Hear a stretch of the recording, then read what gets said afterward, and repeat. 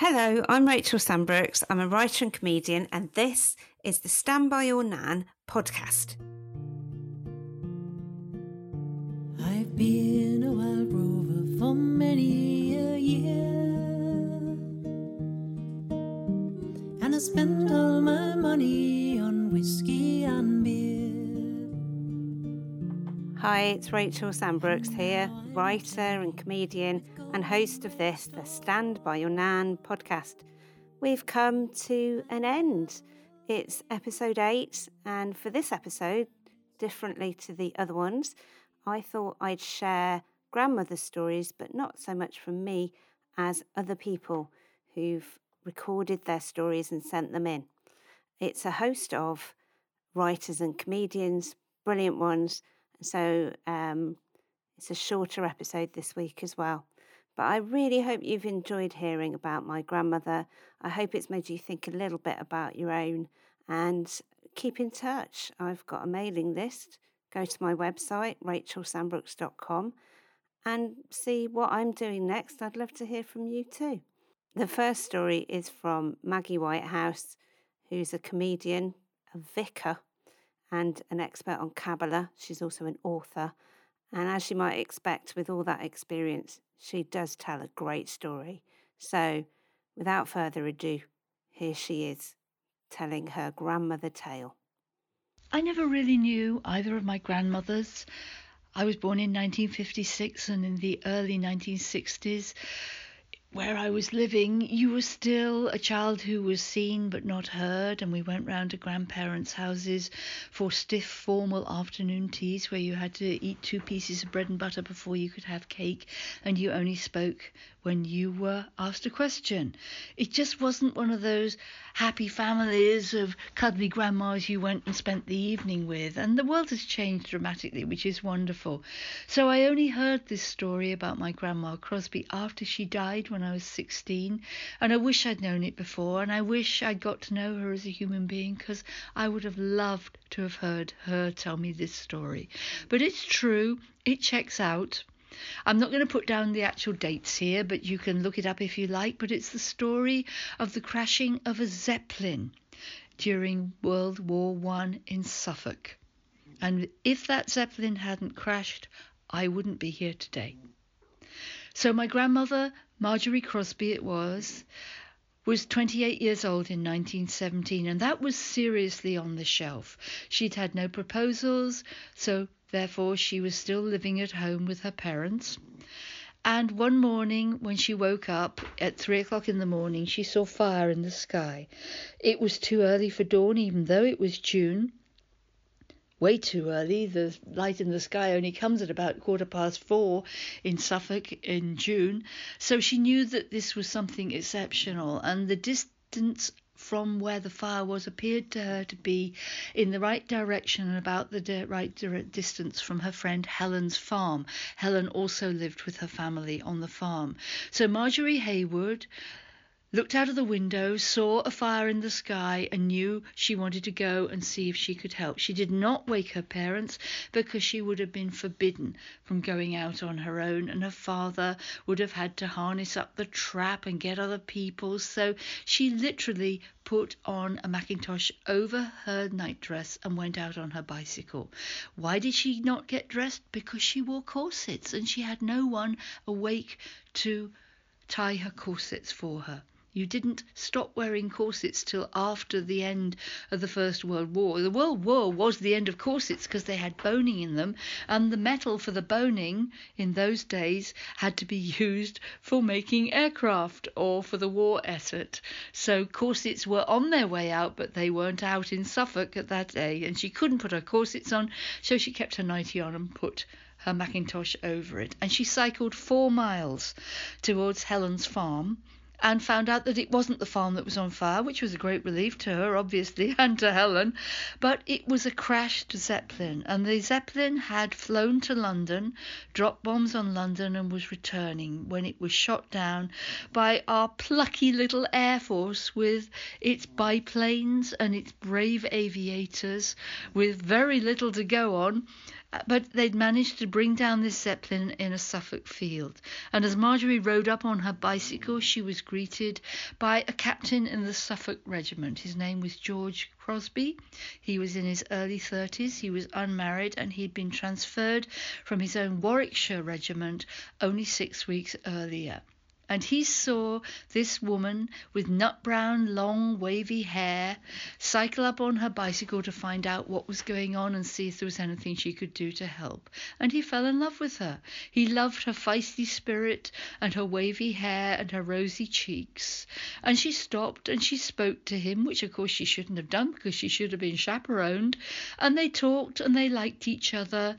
And then Marjorie rode back home, by which time her parents were up. She was in big trouble for having gone out, but she had a wonderful story to tell about what that fire in the sky was, and her father harnessed the pony and trap, and she rode back with him to Helen's farm to talk this over with the neighbours 4 miles away.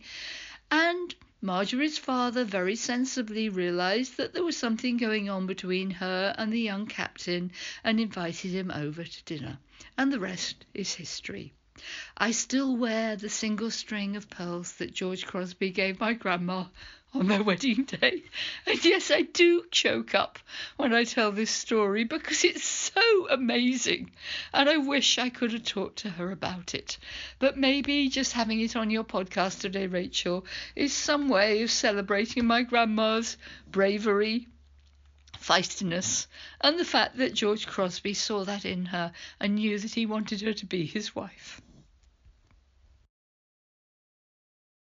That was great, wasn't it? And you can listen to more of Maggie Whitehouse on her podcast, Wise Women, The Vicar and the Witch. And next is Andy, who I connected with over London Writers Salon, which is a great write-in that they do every morning for an hour. Do check them out. And here's Andy's lovely story about his nan. Hi, my name is Andy, and my nana's name is Anne. A good few years ago, my wife and I suggested that we go with my nana to the bingo. We thought that she'd be really pleased and keen to show us off to all her friends. As it turns out, on the drive there, she had loads of instructions for us of what to do, what not to do, because we didn't know what we were doing, and she didn't want us to show her up in front of everyone. I work as an actuary, which isn't the easiest job to describe, but when we got to the bingo, my nana started introducing me to all her friends by saying, "This is my grandson, he's very clever, he's an aquarium, don't you know?" After that, the bingo passed off without incident. We didn't embarrass my nana, and we all had an amazing time. If you listened to episode 4, you will have already heard Craig Deely.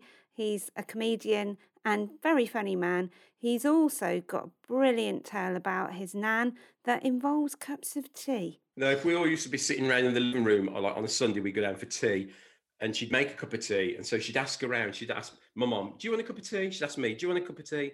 She'd ask my mum about my dad, "Does he want a cup of tea?" And then she'd say to my granddad, "You don't want a cup of tea, do you?" And now from writer Mary Took, a story of her Italian grandmother. Hello, I'm going to tell you about my nan. My granny, as I called her, was called Lucia, and she was Italian. She'd actually married my granddad just shortly after the Second World War, which was when they met. And one thing that I used to find really funny with my gran is the way that when we were little, she would ask us every summer to try and guess what was false about her. She said, "One part of me is false, one part isn't real, but you have to try and guess what it is." And we didn't know, so we used to guess her. Maybe it was her false teeth, because we'd heard about, old people having false teeth, or, we'd check under the table and sort of touch her leg to see if she had a false leg. Honestly, I don't think we ever figured it out. Years later, though, when my granny died, I finally kind of put 2 and 2 together, because my granny had actually had a false eye. And when she died, and we were going through her house, and my parents kept on turning up replacement eyes all over the place because she had a couple of spares, which was kind of a bit weird, I think, to open a box and find an eye looking out at you.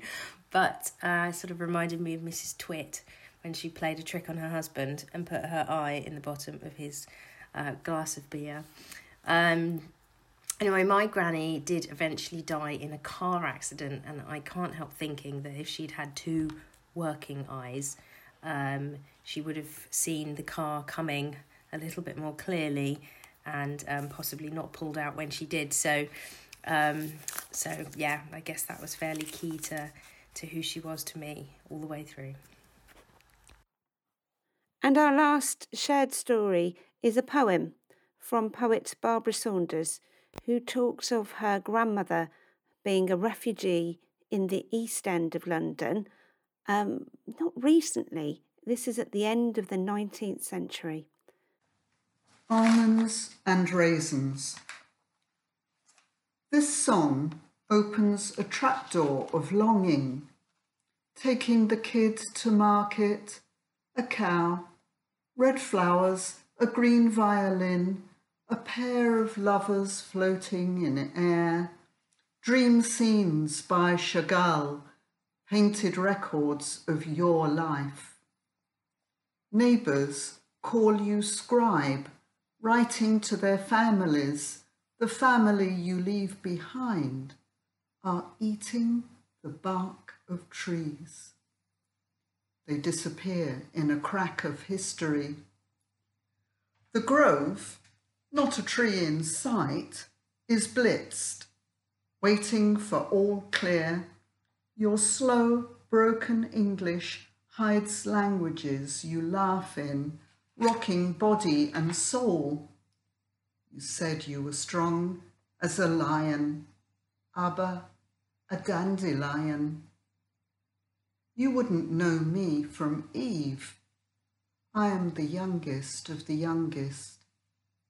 I hear you singing, my mother asleep in your arms. Almonds and raisins, a lullaby, all our grandmothers have sung. Thank you so much to everyone. I'm going to end with a poem that I wrote for the poetry collection Stand By Your Nan, and I thought it might encapsulate the whole thing. It's called By Heart. I memorised your face, all lines, but they faded like the sound of your voice, like a cloud dissolving. You left tapes, but on them are lectures by others you listened to, not your voice. The only sound of you is footsteps in the background as you changed the tapes, as you walked across the room to turn it over in the ways we did back then. The sound of slow, sure steps across the room. I know it was the back room and you were sat in your armchair next to the glass cabinet of ornaments we weren't allowed to touch. A tiny rabbit. I think there was a deer. Crystal glasses and good plates, untouchable like a sheet of snow over fields. Never use the nice stuff, it's only for show. And behind you was the wooden door window that opened out onto the garden that you tended all weathers until nearly a century old. And I can see you listening to the tape and realising one side had reached the end. You stood and walked over to the recorder. Saying nothing, you turned it over and clicked record again. An indistinguishable moment for you, like washing or breathing. I hear the voice of a lecturer, but all I have of you is footsteps. Why didn't you just say hello? Did you not know that one day I would be desperate to hear it again? 4700, the number of your phone, you said that when you picked it up. 4700. I hear them again in my head. I remember. But what I wouldn't give for you to have recorded yourself, reciting or saying hello one more time. But you stayed quiet, not feeling important enough or public enough to record it. And all I have is footsteps and the memory of a number off by heart. Thank you so much for listening to Stand By Your Nan. Goodbye.